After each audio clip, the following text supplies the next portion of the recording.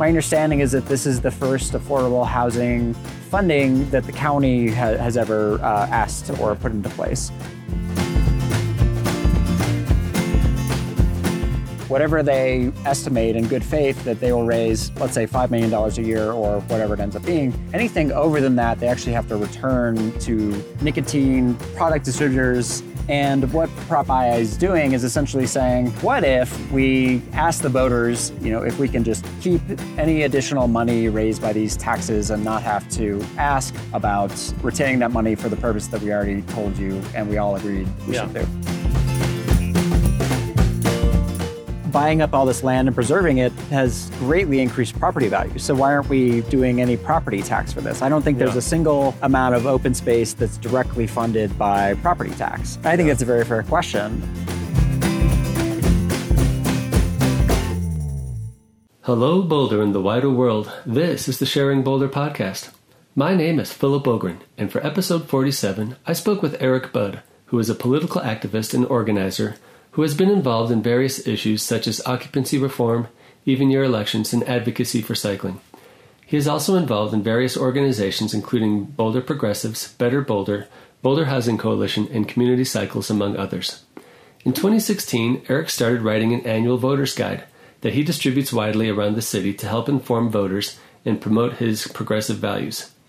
These guides are rich with background information, links to relevant resources, and detailed commentary about the whys and whats of the various items on the ballot. We met at Park East Park and talked about the joys of mail-in voting, why Eric started his voter's guide, and then discussed the 7 ballot measures that City of Boulder voters will see on their ballots. 2 state measures, 2 county measures, and 3 city measures. We had ambitions to discuss the candidates too, but we ran out of time. I hope you enjoyed this deep dive into the 2023 ballot measures with Eric Budd.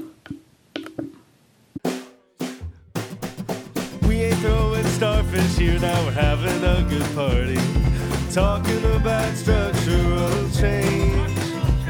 We believe the land is sacred, even beneath that vacant parking lot, where the weeds are doing their best to express the need for something different. Gonna make some space for you and me to live here all together. Gonna make it safe and fun for kids to get around the town. Gonna find me a residential pedestrian district where I can gracefully grow older. Gonna spend my remaining years sharing Boulder. Eric Budd, welcome to Sharing Boulder. Thanks for making time today to be on the podcast. Well, thank you, Philip. I really appreciate it. Yeah, great to have you. Maybe just take a minute to just introduce yourself and what you're all about. Boy, well, I live in Boulder, lived here for almost 15 years, and have certainly gotten involved in a lot of local issues. Really, like, the short history for me is just really caring a lot about transportation issues, transportation safety, being able to bike around the city and feel, safe and feel like it should be a low stress thing that people should be able to get around their city without a car, and turning that into how we use our land, because those two things are very connected. If you want these close connected communities, well, you have to build your buildings and your schools and your grocery stores and all that to accommodate that. And then various other things I've worked on. Most people know I've been involved with Bedrooms Are for People and passing changes to our discriminatory occupancy limits in Boulder, as well as worked on the campaign to move our city elections to even years to get more people voting, supporting our libraries with the library district. Involved this year again as there are more city elections. And great. Yes, our work is not done. Well, thank you for your service. I got to know you through the Bedrooms Are for People campaign. That was a really fun introduction to local politics. Do you own a car?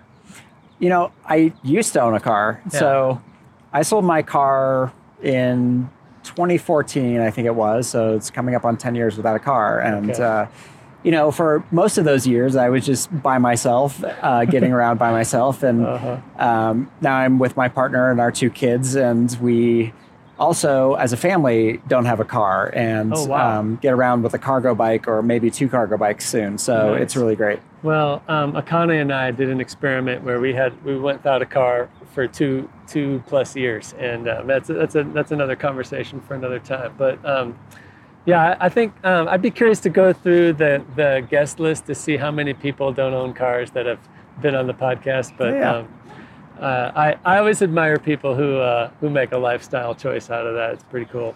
Yeah, it's definitely requires a commitment for sure. Yeah, but it's worth it. Yeah, absolutely.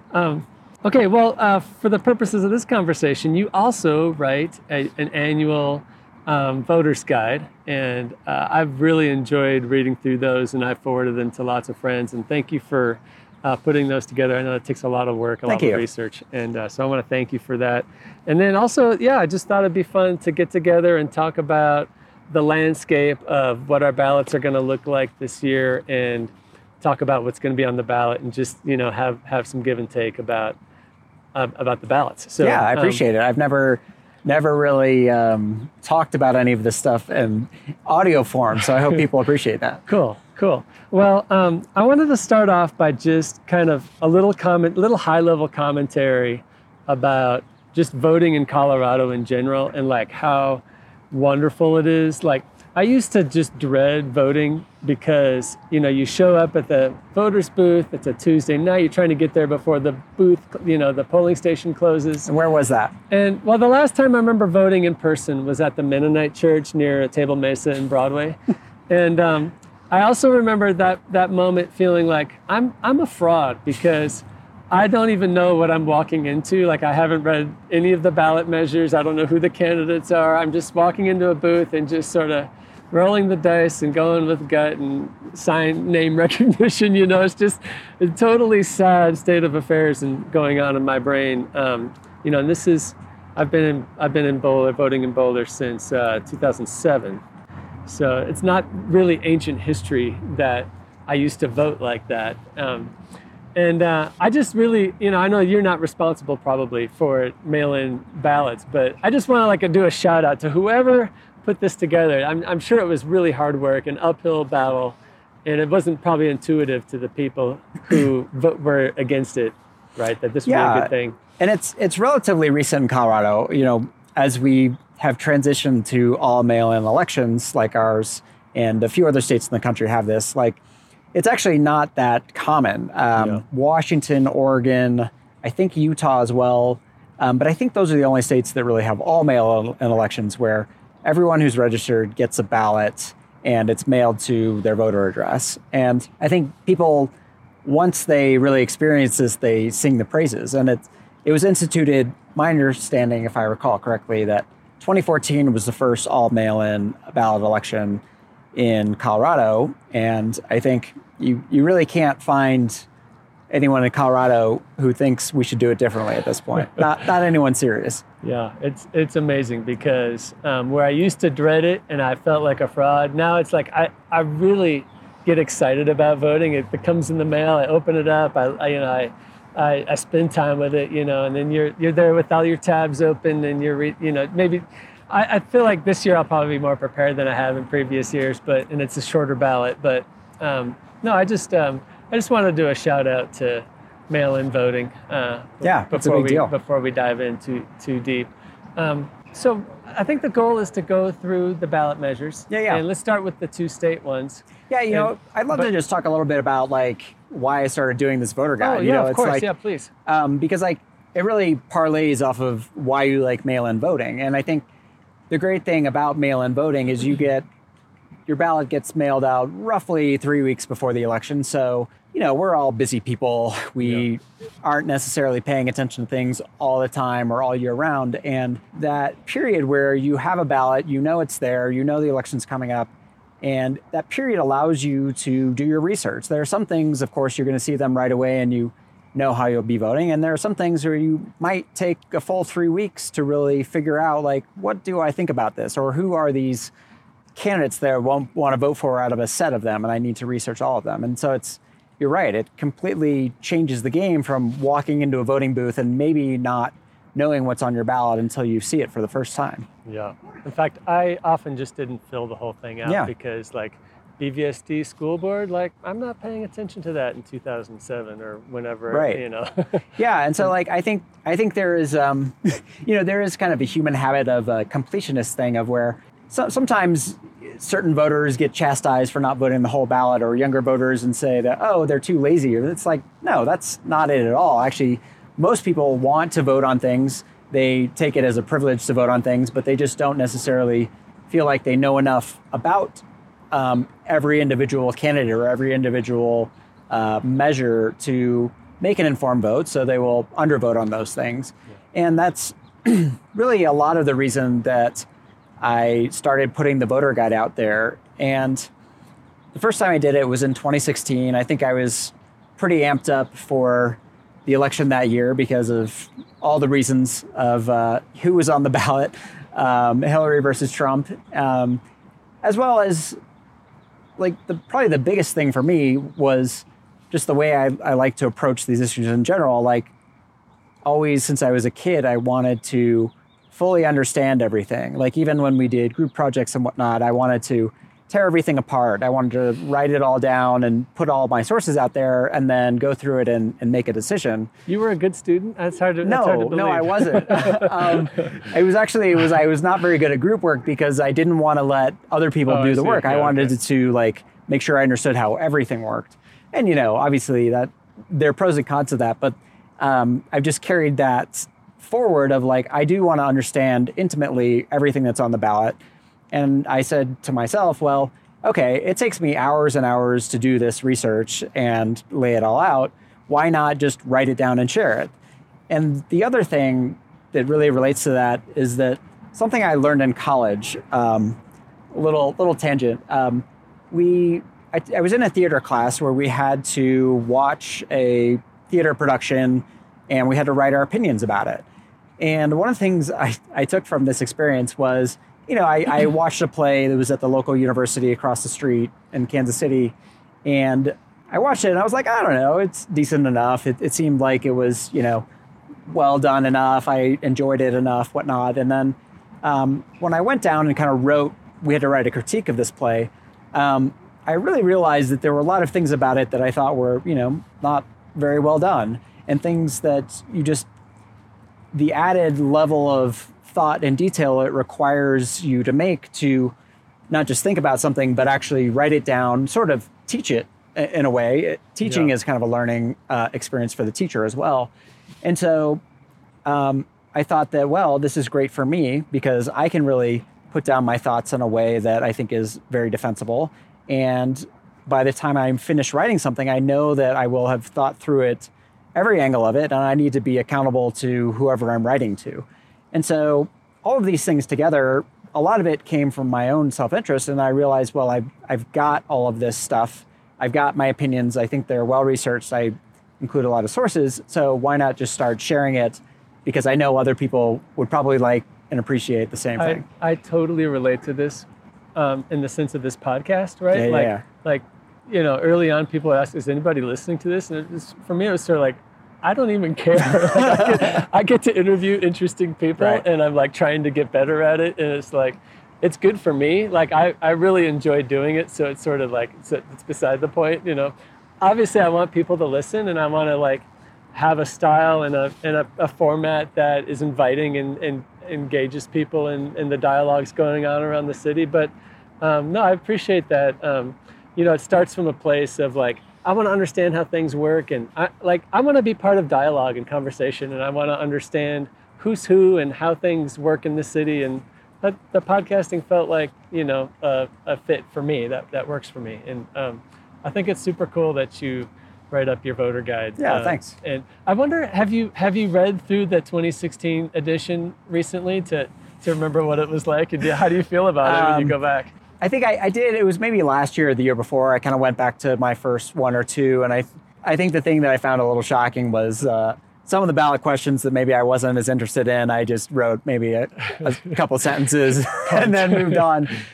So I think I try to give like a minimum level of diligence on every item on the ballot. And I think that the standard I've kind of raised on that is like, well, link to all the sources about, the generation of this issue that we're voting on, and try to just include various resources. So at least if I am not writing that much on it, I'm sending people to resources of other people who have written more extensively as well. So so like on your ballot in the city of Boulder, when you'll get it, the first thing will be candidates. So there'll be candidates for city council, mayor, school board. I think we mentioned just talking about issues first, and then maybe we can talk about candidates later. Yeah, because I think the heart of what I see the work in my voter guide is about issues, because candidates are tricky for various reasons.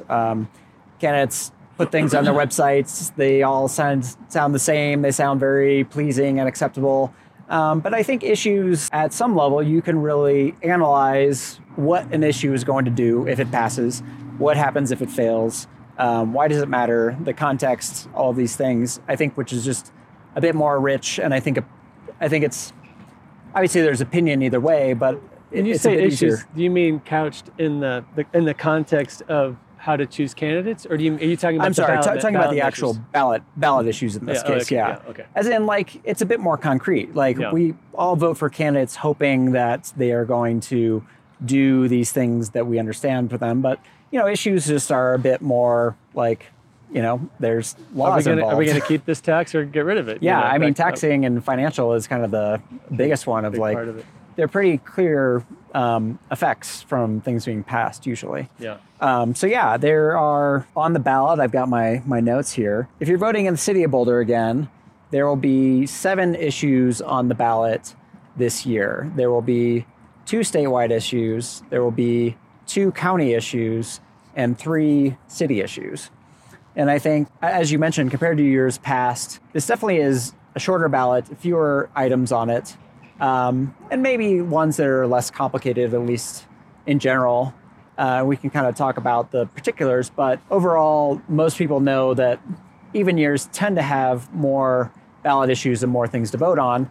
And I'm a little bit thankful that this year is a little bit lighter, because I think when I did my voter guide for 2022, it took me, 15 to 18 hours total to put everything together, link it out, put in the graphics, and send it out. And I haven't finished writing everything up yet at this point for this year, but you're kind of read up on substantially less than that. Yeah. So the first issue on the ballot this year is Proposition HH, which some people may have heard about already. It's been pretty well publicized. First of all, I try not to make assumptions about anyone, and that's like one of the things I think is really important in doing a voter guide, is that providing the context, providing kind of all the information that's relevant. And I think like some people know a lot about this, and some people are, again, seeing it for the first time.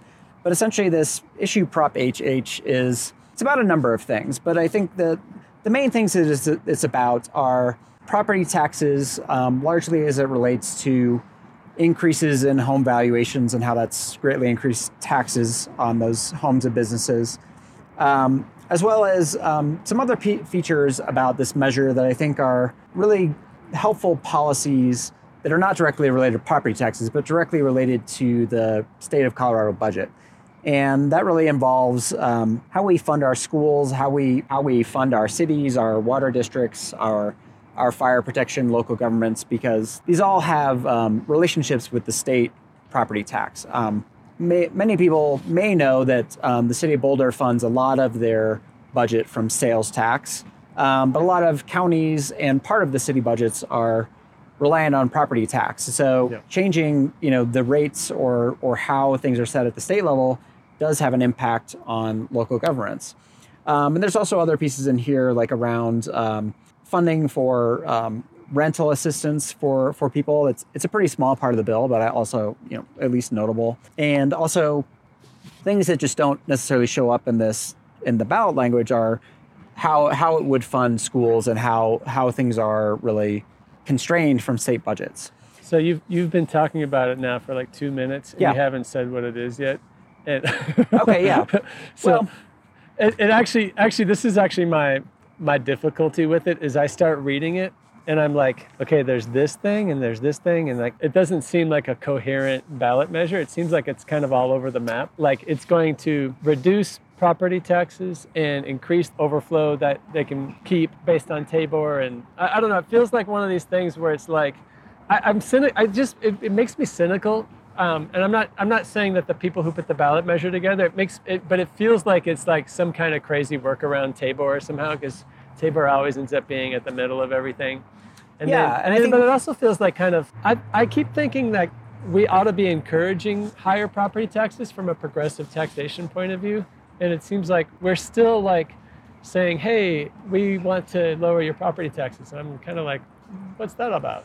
Yeah, and I agree. And I guess I should have said this at the beginning. Like, I think this ballot issue is actually the hardest, most complex issue on the entire ballot, and that we're starting with this one. So I think everything you're saying is true. And the other context of this, I'm just going to try to talk about like all the context for this. And you mentioned some of it, but this measure was put on the ballot by the state legislature. And there is a bill that was passed from the legislature that does outline all of these details. So really what we're reading... Is it bipartisan? No. No, yeah. It's okay. We have a supermajority in both houses. That is correct. So yeah, this was a bill put on by the Democratic legislature, essentially. But the bill does outline all of these details. So when you're reading it as a voter, you're just going by the handful of words that they put in the summary of this. Yeah. But the details are incredibly complicated, frankly.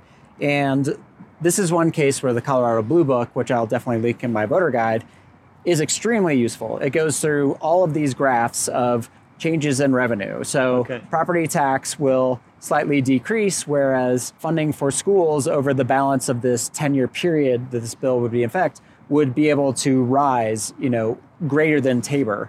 And Tabor, we haven't explained yet, Tabor is in the Colorado Constitution, which is what it stands for is Taxpayers' Bill of Rights, is Tabor. And if you ever talk about state budgeting, Tabor is always a factor. Yeah. And part of the reason for that is that Tabor requires certain things about how the budget is set up. And also, it requires that we vote on new taxes or even renewing existing taxes. So it's really influential in why we're having to vote on this at all. And I'd say there's some pieces of Tabor that are useful, and I think... I like the part about voting for new taxes. I'm not crazy about all the other stuff I hear about it in terms of constraints on what you can do, and I don't know, it's... Yeah. I think like that's probably one of the benefits. And then there are a lot of negatives, I think, that just make operating a state budget very tricky. And actually, we'll talk about this in the next Prop II. Okay. We'll save that conversation, but that is also about Tabor, largely. Okay. So going to my notes about Prop HH, because you really don't want to go into voting on this measure without looking at your notes and without looking at something to really understand what it does, frankly. But I think some important pieces about this measure are up to $20 million a year in rental assistance that would be statewide, which is not a lot of money, but I think in this environment, having another funding source to keep people housed is useful. I mentioned the Tabor cap on education funding really relates to this measure in that this will increase the cap for education specifically. So it will reimburse local governments under this. And this is something that a lot of education advocates have been hoping for a long time, is finding additional ways to use tax revenue to help fund our schools, because funding for schools in Colorado it's less than our comparable states, and we have very few mechanisms to actually change that. Yeah, we're well into the 40s in terms of like funding per pupil. Right. If I remember some of the rankings that I've seen in terms of how well Colorado does. Yeah, exactly. Yeah. And he talks about some other pieces of it. I think that the property tax refunds themselves are a bit more progressive than just a straight cut. And when I say progressive, I mean in the sense of taxation, meaning if you have a property that's worth $100,000, for example, you'll get $167 back to $177 roughly, Versus if you have a property that's $1 million, which not is 10 10x, times that, yeah. it's not 10x. It's about 208 to 400. So Yeah. even if you make the argument, which I agree with, that property taxes should not decrease, the benefits are actually going more to people and businesses that are on the lower end of the property scale. So if we're going to do this, that's actually a reasonable way to do it. You're for the measure, I assume. Yeah. We haven't gotten to that, but that is true. And I'll talk about some of the reasons okay. why. So there's a one-time piece of this as well, which is the whole mechanism that they're using to essentially pay for this property tax decrease and the additional funding for education and rental assistance, et cetera, is backfilling from what's typically known as a Tabor refund.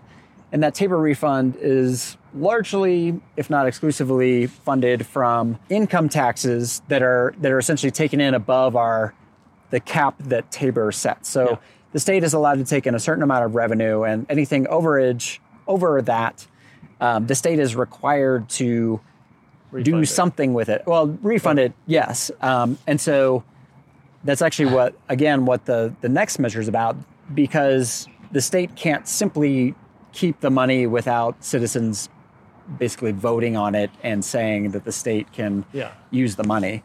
And so for 2023, there is going to be a change as well on the Tabor refunds. So this is a piece that probably benefits low income folks the most, which is Tabor refunds are normally taking that whole pot of money for the state, and they will give it back to people based on income back tax proportionally bracket. to how much they gave in. Exactly, based on income, yeah. And so normally there are 5 brackets for that, meaning, if you make, let's see, what are these? Different income brackets. Yeah, essentially the midpoint is about $100,000 a year. So, but there are different brackets. So you would have, if you're making less than that, you would get, a percentage of that, like as low as like 628 was looked at for like the lower end of the scale, versus if you were making over $278,000 a year, you were projected to get $2,000 back. And so for the 2023 tax filing that people will be doing starting next year, if this passes, it will be just a flat return of tax money, which is, again, thinking about progressive policy, essentially taxing higher income earners more, not more rate, but just more money, and then redistributing that to lower income earners is a progressive policy. Yeah. And so that would go into effect just for 2023 tax year, but still, I think, a benefit to people who are at the lower end of the income scale. And so you could certainly make a case, well, why don't we just do that all the time?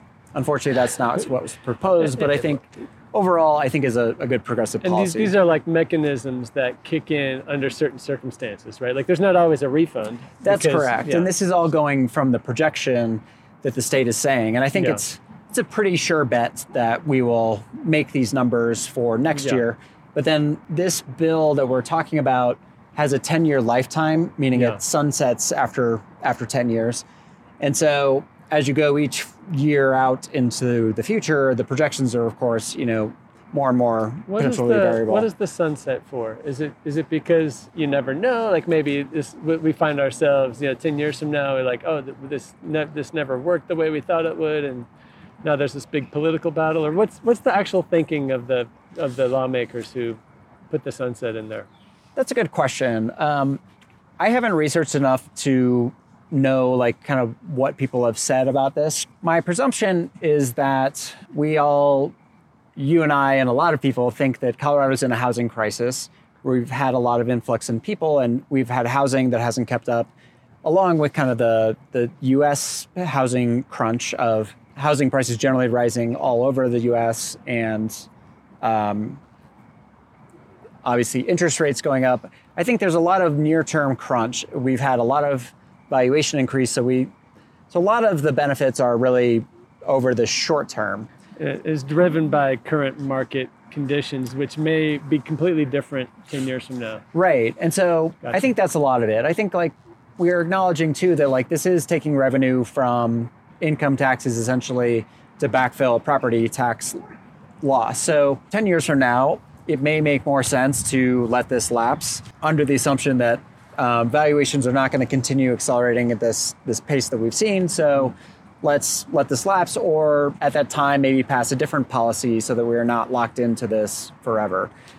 My presumption is that's largely where the idea is coming from. Well, I guess I can say I'm glad we're not using sales tax to backfill a property tax, But income, I guess that's probably better than sales tax. But. Yeah, so I think like part of the reasons to talk about like why I support this or why this has been a pressing issue, I think as much challenges as I have with a property tax cut at all, I think acknowledging that the very steep increases in property taxes is a hardship both for homeowners and for renters who are, those taxes are largely getting passed on to renters, as well as there's a constant threat at the state level of Republicans and right-leaning groups, which are essentially pushing for a property tax cut without any of these benefits. Gotcha.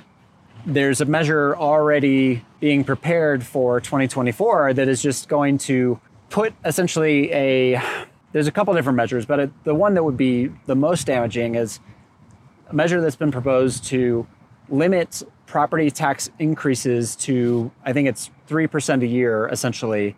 And this is very similar to what's been done in California with what's known as Prop 13, which essentially says the value of your house or your property can grow and grow and grow, but the tax burden will not. And so it creates all these perverse incentives of never sell your house, growing the value of your property, never selling it because it's now an asset now that you own it, and also every year not increasing additional amounts to our schools or our local governments or whatever is using that property valuation. And so I think part of the political motivation is to stem off a lot of this, like these really bad effects from property tax cuts that could be permanently in our Constitution is essentially what that one of these versions of the measures wants to do. So HH kind of takes some of the wind out of the sails of a move in that direction. Yeah, and I think uses some of this money, I think, in more progressive ways that I've outlined. So, great. Those are the reasons that I'm a yes on this. And I think you certainly could make this policy more progressive, but kind of given these various dynamics. In the world we live in. Yeah. In the state of Colorado politics. I think it makes sense. And so I'll be saying vote yes on this. Cool. Thank you. So let's see. How long did we spend on that first one? I know they're not all. That was the most involved one. I plan on not spending as much time on any other ballot issue. So. That's okay. Yeah. So well, tell us about II. I think I haven't read anything about this one. I don't even know what. I think II is actually much easier, frankly. So Prop II, the second measure on the ballot from the statewide perspective. And we talked about Tabor quite a bit on that first issue. And the Prop II is essentially all about Tabor. And it's actually rehashing an issue that we all voted on in 2020. And that is, there was Proposition EE in 2020, which raised a tax on cigarettes that was going to be used for, I think, primarily school funding. And early education. In this case, preschool, yeah. I don't remember. I'd have to look up exactly how much that passed by. I think it was fairly significant. I think there was a pretty broad agreement on it. All Prop II is saying is when we set these ballot measures, we say we expect to raise X amount of money by them. That's the estimate. And then the state is essentially held to that. Whatever they estimate in good faith that they will raise, let's say $5 million a year or whatever it ends up being, anything over than that, they actually have to return to the voters, the taxpayers, because of Tabor. And what Prop II is doing is essentially saying, what if we ask the voters, if we can just keep any additional money raised by these taxes and not have to ask or whatnot about retaining that money for the purpose that we already told you and we all agreed that we should do. And in this case, if when the tax is returned, it doesn't go back to cigarette buyers, citizens. It's not part of like a Tabor refund at the end of the year, is it? It ends right. It doesn't go to the voters. In this case, it actually goes to the wholesalers, distributors, nicotine product distributors, et cetera. They're paying these taxes. So essentially, if you don't pass this, you're essentially saying, well, this tax that they all should be paying anything else actually is just going to go back to the sellers of these products, which is not a very compelling. No, they're not. They're not like our poster child for favorite Right. business Right. industry, whatever. Right. And for me, I have an emotional attachment to a woman who runs a Head Start program here in Boulder County. So it's like, when I think about nicotine sales versus the good people in her organization working so hard. That's an easy one for me. But I agree. I don't know how much more there is to say about this one other than we gave the context for why it's happening and the reason it's happening with Tabor. And I think from a policy perspective, it's pretty easy to figure out if people support this or not. And I imagine the vote margin on this is going to be even higher than the original tax, I would assume. So, so I'm definitely a yes on Prop II, and don't really need to say much more about it. Yeah, that one was much shorter. We are on a roll now. All right, so the next issue on the ballot is going to Boulder County issues. Okay. And so just giving a general overview, there are 2 taxes proposed by Boulder County. These were put on the ballot by the commissioners, which is a 3-member board of the governance of Boulder County. And these are both renewals of existing taxes. So from that perspective, typically a renewal of an existing tax is less controversial than passing an existing tax. So overall, I think these issues are good and important and likely to both pass. And I think that's a great thing. So I will just go into the first one. Yeah, sure. So the first one is Boulder County ballot issue 1A. And this is an open space sales and use tax extension. And a lot of people know that not only the city of Boulder has an open space fund, but also the county of Boulder has an open space fund. Yep. And it's used for very similar purposes, acquiring, improving, managing, and maintaining open space lands and other open space property interests. That's right from the ballot language. And I think in general, I haven't done an extensive analysis on where the county is on their kind of open space priorities. Most of these, when it comes to City of Boulder open space or county, they typically have a long-range plan that they're using to guide how they're using this money for maintenance, but also future expansions or future projects or whatnot. And so one place that people often talk about open space at this point is these programs have been around for 30, 40, 50 plus years, depending on where you're looking at. And what is the kind of existing need for making these investments? How much of it is acquisition versus maintenance or other uses and whatnot? I think that's a great question. This money is typically less used for acquisition at this point, especially at the city level. But I think there are definitely, as you do take more of the land and preserve it, that does typically mean that some of the existing parcels, may have increased in value, or if you want to get a very specific piece of land as opposed to general areas that are typically lower demand, it does require funds to do that may increase as the years increase. And so overall, I'm in favor of this measure. I think it's especially compared to the issue we're going to talk about next, which is about affordable housing. This tax, the sales tax, is 0.05% versus the housing sales tax we'll be talking about is 0.185%.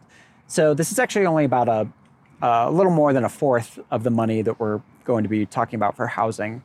And so I think certainly a lot of people that live in Boulder and Boulder County, we do really value the open space that we have, and thinking about opportunities to preserve that and better use that. I mean, we think of it as a really well-run program, right? That's provided real value to the county, right? And I feel like you'd have to be really upset about what they're doing with these assets and the responsibility of the fiscal management and all of that to be like, oh, this is horrible, and vote against it. But on the other hand, there's still, the contrarian in me is still kind of like, aren't we using sales tax, this regressive tax policy to to improve people's, the property owners' home values. And I kind of wonder if there's ever going to be dialogue around kind of restructuring how we tax and who benefits from it, Yeah, and I think it's a very fair question, because I think you can make an argument easily. We're both housing wonks. We talk about like buying up all this land and preserving it has greatly increased property value. So why aren't we doing any property tax for this? I don't think there's a single amount of open space that's directly funded by property tax. And I think that's a very fair question. I think the flip side on this is that when you think about the use and visitation, in general, kind of like allure of open space, it's not just for the people that live here. Yep. A lot of the statistics I see for visitors to Chautauqua, for example, which is in the city of Boulder, typically runs about a third of the users are city of Boulder residents, about a third are county residents, Boulder County, and then about a third just come from all over the place, either other parts in the Front Range, tourists, people just visiting and whatnot. And I'm fine with taxing the crap out of tourists. Well, yeah, and most people are, to some right? extent, And so, like, I think if you were maybe thinking about a mastermind of this sort of thing, that you would have part of the taxes for open space paid for by property owners and part of it paid by sales tax, and I think that'd be reasonable. I think it's almost entirely sales tax funded, so certainly a critique worth having. I do think the benefits definitely outweigh the detractors here, but yes, if I was trying to put in a policy in place, I would probably have some sort of a split. Cool. So yes, I support extending the open space tax, 1A. We're supporting all the way down the line so far. The first three we've talked about, HHII. Yeah, and I think it is notable, like these measures that have been put on. There's two ways to get something on the ballot, which is either by the legislative body or by a citizen initiative, and Colorado is pretty good about putting things on at all levels of the ballot. And so these have all been put on by a legislative body. So the next issue on the ballot is Boulder County ballot issue 1B, which is the affordable and attainable sales and use tax.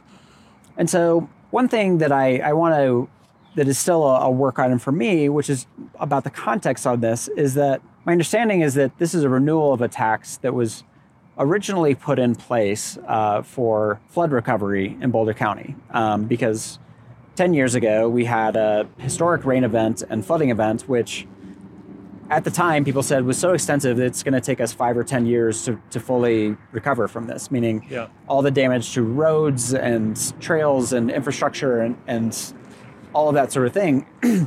And so I think that the genesis of this tax and renewing this tax is really around, like, this tax was set to expire. Can't remember if it's set to expire this year or next year. I think it's this year. And so essentially, what are the critical needs in Boulder County? I gave a lot of credit to our county commissioners for identifying as a key funding need, which is essentially what this would be used for, just reading from the measure as well. Funding affordable and attainable housing, related support services, including but not limited to development, operation, acquisition, preservation, renovation, maintenance, and construction of for sale and rental homes for low and moderate incomes and the local workforce, supportive housing, et cetera.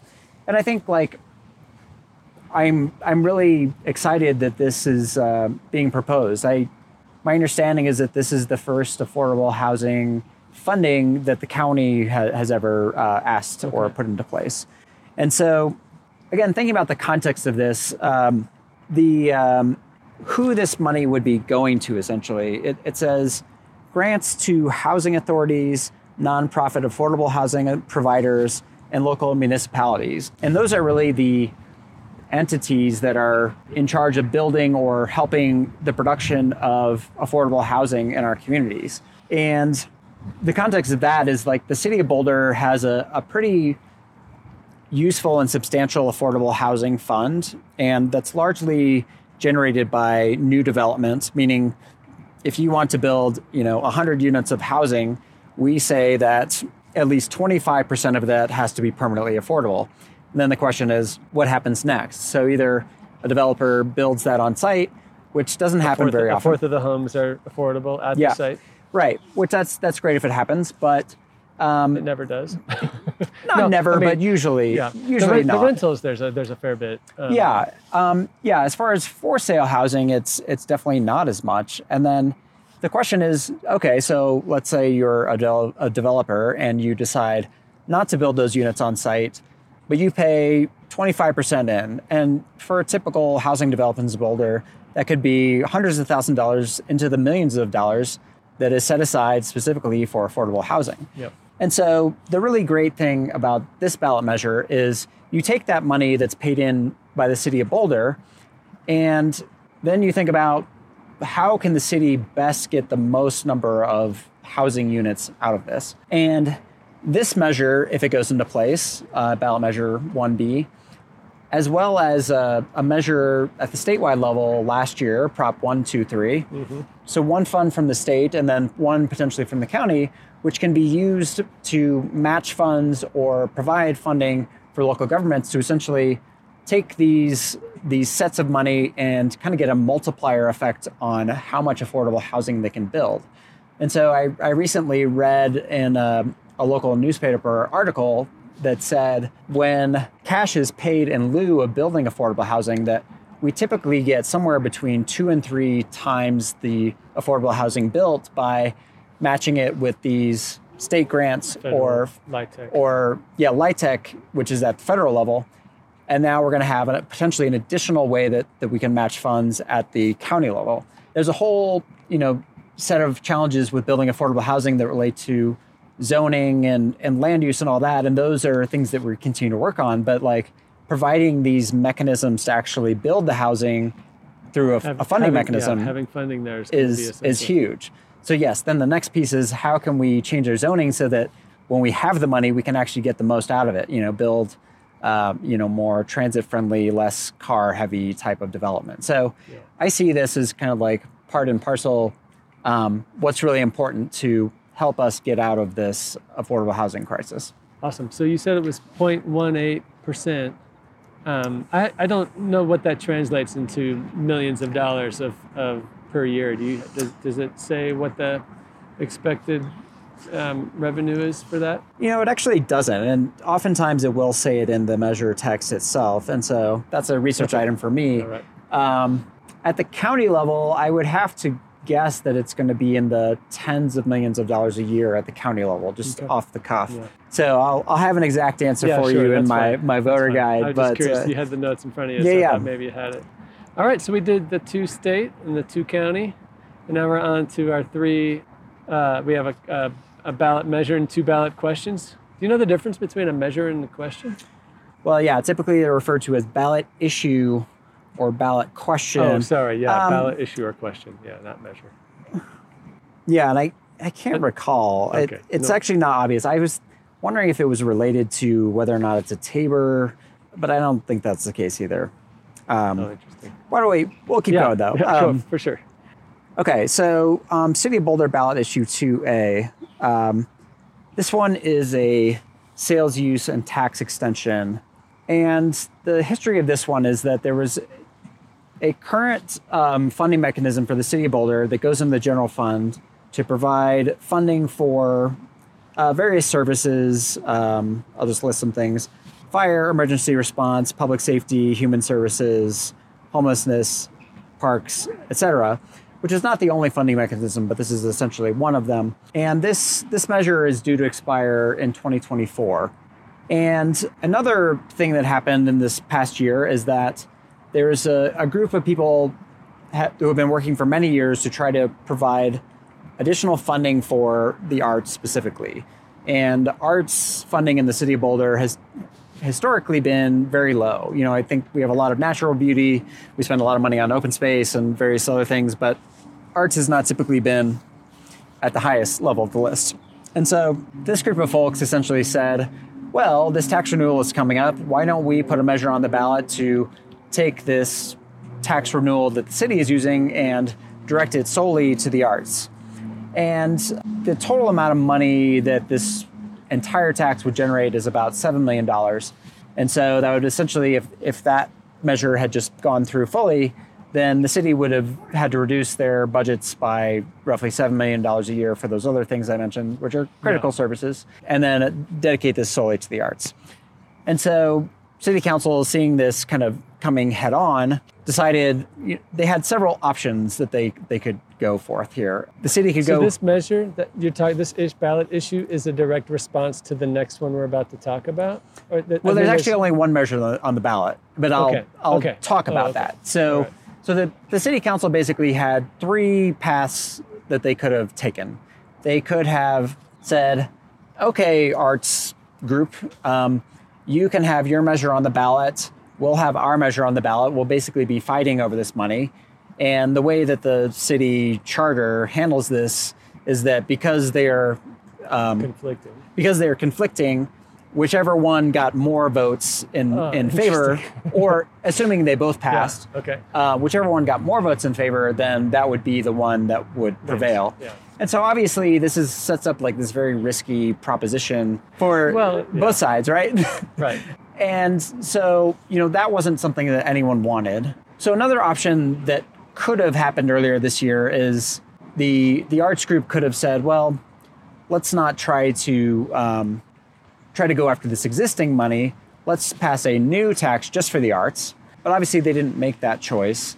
I think they maybe wanted to drive towards an outcome like this. The reason that a group might not want to do that is then it's the whole idea of passing a new tax versus renewing an existing tax. And people are so much more willing to renew an existing tax than pass a new tax. They didn't want to take that route. And so given that we're in this potential head-to-head scenario, the City Council negotiated with this group and determined that a compromise is essentially the best path forward. Okay. And of course, there are trade-offs for this. That means less potential money going to the arts, and also the city essentially has to change their budgeting to have a reduction in future years. So they're taking that $7 million and kind of splitting it down the middle. Is that half of it to the arts, half of it to what it was going to before? Is that? I think that's generally true. There are a few more details that I want to research exactly, because I think it is important to note that starting since 2015, the city of Boulder has been increasing the arts spending in their budget. So there's already a line item, I don't remember exactly, it's maybe $1 or $1.5 million, just off the top of my head, that currently goes to the arts. And so what may happen is that with this new dedicated tax that would go straight to the arts, that existing funding may be reduced. But I know that some people didn't want that, so I need to do a little more research to see exactly how that would play in. But I think there's also been a discussion about, do we want dedicated taxes or do we prefer not to have dedicated taxes? And I think there's a good argument to be made that dedicated taxes are not ideal, because we want to adjust to the priorities as they happen. Like if we have things that happen in our economy or shifts in the city where we need to shift money in the general fund from one thing to another, that a dedicated tax is not ideal. Flip side, of course, is that, well, without a dedicated tax for the arts, you can just cut the arts, cut it, and keep cutting it until you don't have a significant amount of money going to it. But then, of course, the question is like, where else are you going to cut? And we always have to make these choices. So I think that's kind of the full context of like where this measure came from and what it would do, essentially. The actual art spending would be extremely similar to how we do this currently, which is largely grant-based, meaning groups or individuals can apply for funding, and it's a kind of a... Here's this pot of money. Here's what we're doing for grants this year. It's kind of like they do like a request for proposals or something. Right, exactly. And so, that would just be continued, and the funding for that system would be increased. I think this is a reasonable compromise. And going back to the sales tax versus property tax idea, I also agree that I would like to see additional funding for the city be more property tax based, which is more stable. It's typically more progressive than sales taxes.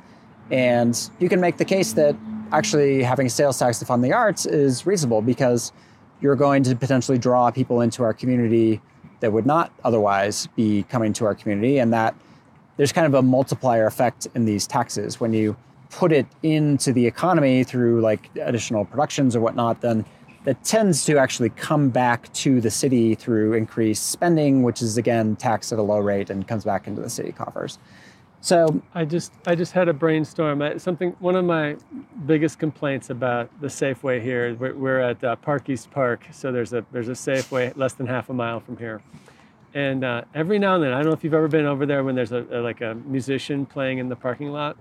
There's no place for them to stand, you know. Yeah, and I sure. wonder. It seems like a great grant proposal that I would love to put a rubber stamp on would be like, hey, let's make a little space here for these wonderful musicians to come actually be welcome and to have a place to stand and perform. Yeah, Anyways. for sure.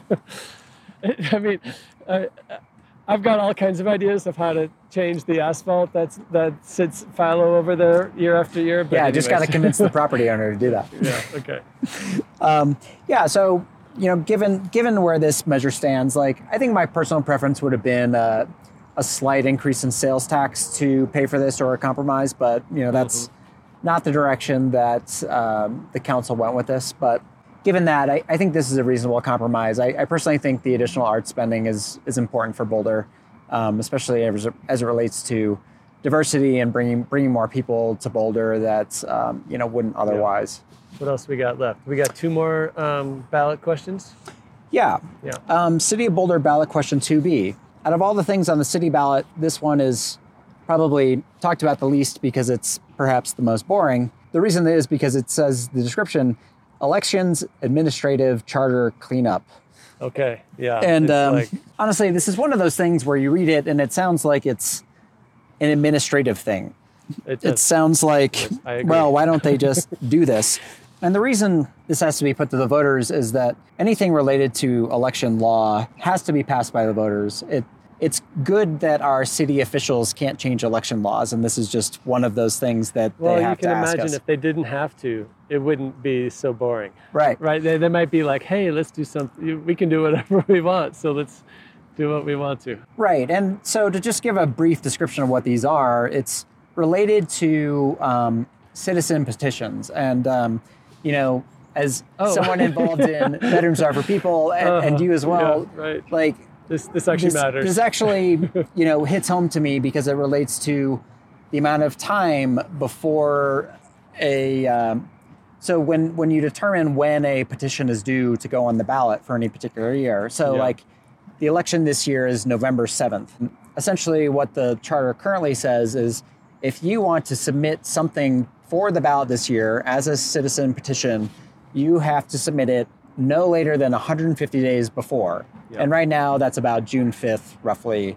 And so the reason that's covered under election law is because you need to have strict, guidelines and strict laws about saying when these things are due so that there's no question about whether or not groups make the threshold. Heaven forbid you would show up with your 3,000 signatures. Right. It's like at the deadline you were told. Putting hundreds of hours into work to get something on a ballot and being told that no, you can't. Yeah. Look at Bedrooms Are for People in 2020. This is related to exactly this issue. But really what the city is asking for is just a 10-day extension. They want 10 more days to process the ballots. They want some changes into the exact rules around this, remove the requirement that signers to petitions appear personally before the clerk. We can do these things more digitally these days. Clarify the state law. State law governs for process for charter amendments. That's actually exactly what Bedrooms Are for People was suing over in 2020, because we said that the city law should apply, and the city was saying the state law should apply, and it simply wasn't clear. So that's really useful. I'll write about that more when I write this up. Oh man. Overall, I think this is a pretty benign change, and it's reasonable for the city to want to do this, and it doesn't put any additional constraints really on the citizens because the actual amount of days you have to collect signatures to get something on the ballot is the same. It's 180. So what this means is if you're trying to get something on the ballot, you just need to start 10 days earlier. Yeah. So again, not a significant change. Can I just ask a barely related question? Yeah. How's the electronic petition system going? You don't want to ask me that question now. Like no time for that now. It's a separate conversation. I mean, that's a whole separate ball of wax. Not well is kind of what I'd I read say into your initial. It's not great. Yeah. The biggest change that they made was to allow both online signatures and paper signatures, which I think in an ideal world, more people would use the online system. But, as long as there's incentives to keep improving the online system, hopefully we can actually get it to a place where it's the standard. Yeah. But, the next issue we're going to talk about, the safe zones measure, I was tracking their petition progress quite a bit. And I think they only got about 10% of their signatures online and the rest they got on paper. So if you just hear that statistic, you'd say, well, that's not going that great. They should have gotten way more signatures online, right? But not super easy. So anyway, I'm a yes on City of Boulder ballot question 2B. Okay, I am too. So it's we have one more ballot issue. So I think here's the deal. I mean, I'm wondering if we can talk about. I've interviewed nearly every candidate. So like people listening to the podcast, they can. And then we also interviewed Katie and Doug for Safe Zones Solutions, not Safe Zones. And then Terry Bernchich was also on the podcast. But I mean, I'm still happy to do a quick touch on that. I think we should talk about safe zones. Okay, so City of Boulder ballot issue 302. So we said that the other two City of Boulder measures, those are both put on by the City Council. They essentially had to have a majority of people on council to vote in favor. Those are on the ballot. Safe zones is a citizen position, and this is one that was put on by a group of people that was essentially, they started on this in March, I think, and by June they got the signatures that they needed, and this is on the ballot. And what this does, it's called Safe Zones for Kids, and it's trying to put a policy in place on how the City of Boulder enforces their camping ban around unhoused people or people, sleeping in public space. And so it's written to say essentially that, prioritizing the removal of prohibited items such as tents, temporary structures, or propane tanks. And it says within 500 feet of a school or 50 feet of a multi-use path or sidewalk.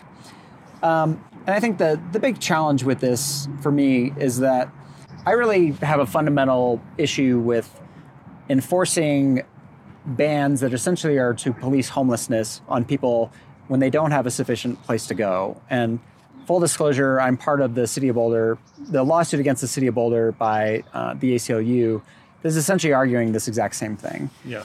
And what I think this policy does is it really takes what is largely current policy where the police is doing their own prioritizations, and it's putting some extra restrictions on it. It's actually putting it into the law as opposed to being a policy that's just determined internally. Yeah. And I just simply, I don't see a benefit in this. And you can make an argument about whether or not the current policy is working or useful or whatnot. But essentially, it's trying to hold the city to these specifications, and it's putting it in law, which then essentially makes it difficult for the council to change, and also could really inspire lawsuits saying, well, the city is not adequately doing their job, essentially.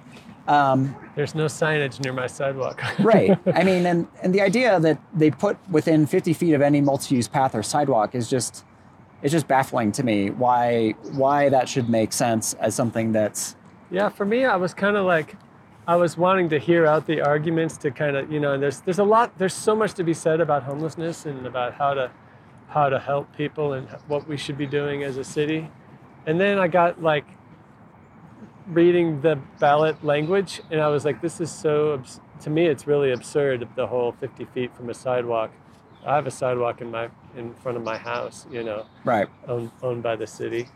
And so it's like, that's kind of just for me, that's where my brain just sort of shut off. It's like, anything other debate about it is sort of, it's important that we have healthy dialogue about these what should be done, but in terms of this ballot measure, for me, it's all right, I don't need to talk about it anymore. Yeah, and I think that's the helpful context for people, is that this was put on the ballot essentially, in my view, it is using kids fully as a political issue to get a conservative council elected. Yeah. And I think it's really inappropriate. It doesn't do anything positive, if this were to pass. If anything, it just makes it more constrictive, more difficult to actually, just let the police do their job. That's what the current policy is. And obviously we can talk about improving policy or changing policy, but that's not even what this does. It just locks in current policy even further. Yeah. And so this is a pretty easy no vote for me, but it's going to be contentious. Yeah, we haven't done any real polling to know how these things. Actually, this brings up. Do you have anything else to say about safe zones? I'm voting no. Yeah. I think that the thing is, like, it sounds very reasonable, but I think, like, this is part of the reason that I think voter guides are helpful to actually, show like write-ups about like why a certain policy is just not going to be helpful for us. Yeah. So, yeah. The barely related point that I was going to make is that one of the reasons that the city elections are so fun and exciting and anxiety-inducing is that we don't do any polling. We have no idea what's going to pass and what's not going to. I mean, some of the tax renewal stuff ends up winning by a landslide if you look at previous elections. But and we can make educated guesses about which candidates have a chance. But there's always surprises, and we don't really know until the votes are counted. Yeah. And that's pretty entertaining as far as television goes. I agree. Yeah, the best resources are really like a whole separate thing that I do is like analyzing of elections and what happened. And I used to put more of that on my blog, actually, at the same place that I post the voter guides. But it's interesting because like there's always this trade-off of like, well, political strategy versus fully like explaining like what happened. But typically in these kind of elections, the best indicator are just data from other elections, related issues, voting patterns. And yeah, it's almost never polling, especially about candidates. Like no one really polls candidates in these local elections because most people don't even know who they are until they get their ballot and then they look them up. Yep, yeah, totally. Well, Eric, thanks so much for making time for this and detailing. It's really like impressive how you can answer specific questions and understand the issues really well. So thank you for making time. And absolutely. I look forward to seeing the voter guide when it comes out, and I'll be forwarding it to my friends and neighbors. So well, I really appreciate that. Yep. Okay, thank you. Thanks, Philip. Gonna find me a residential pedestrian district where I can gracefully grow older. Gonna spend my remaining years sharing Boulder.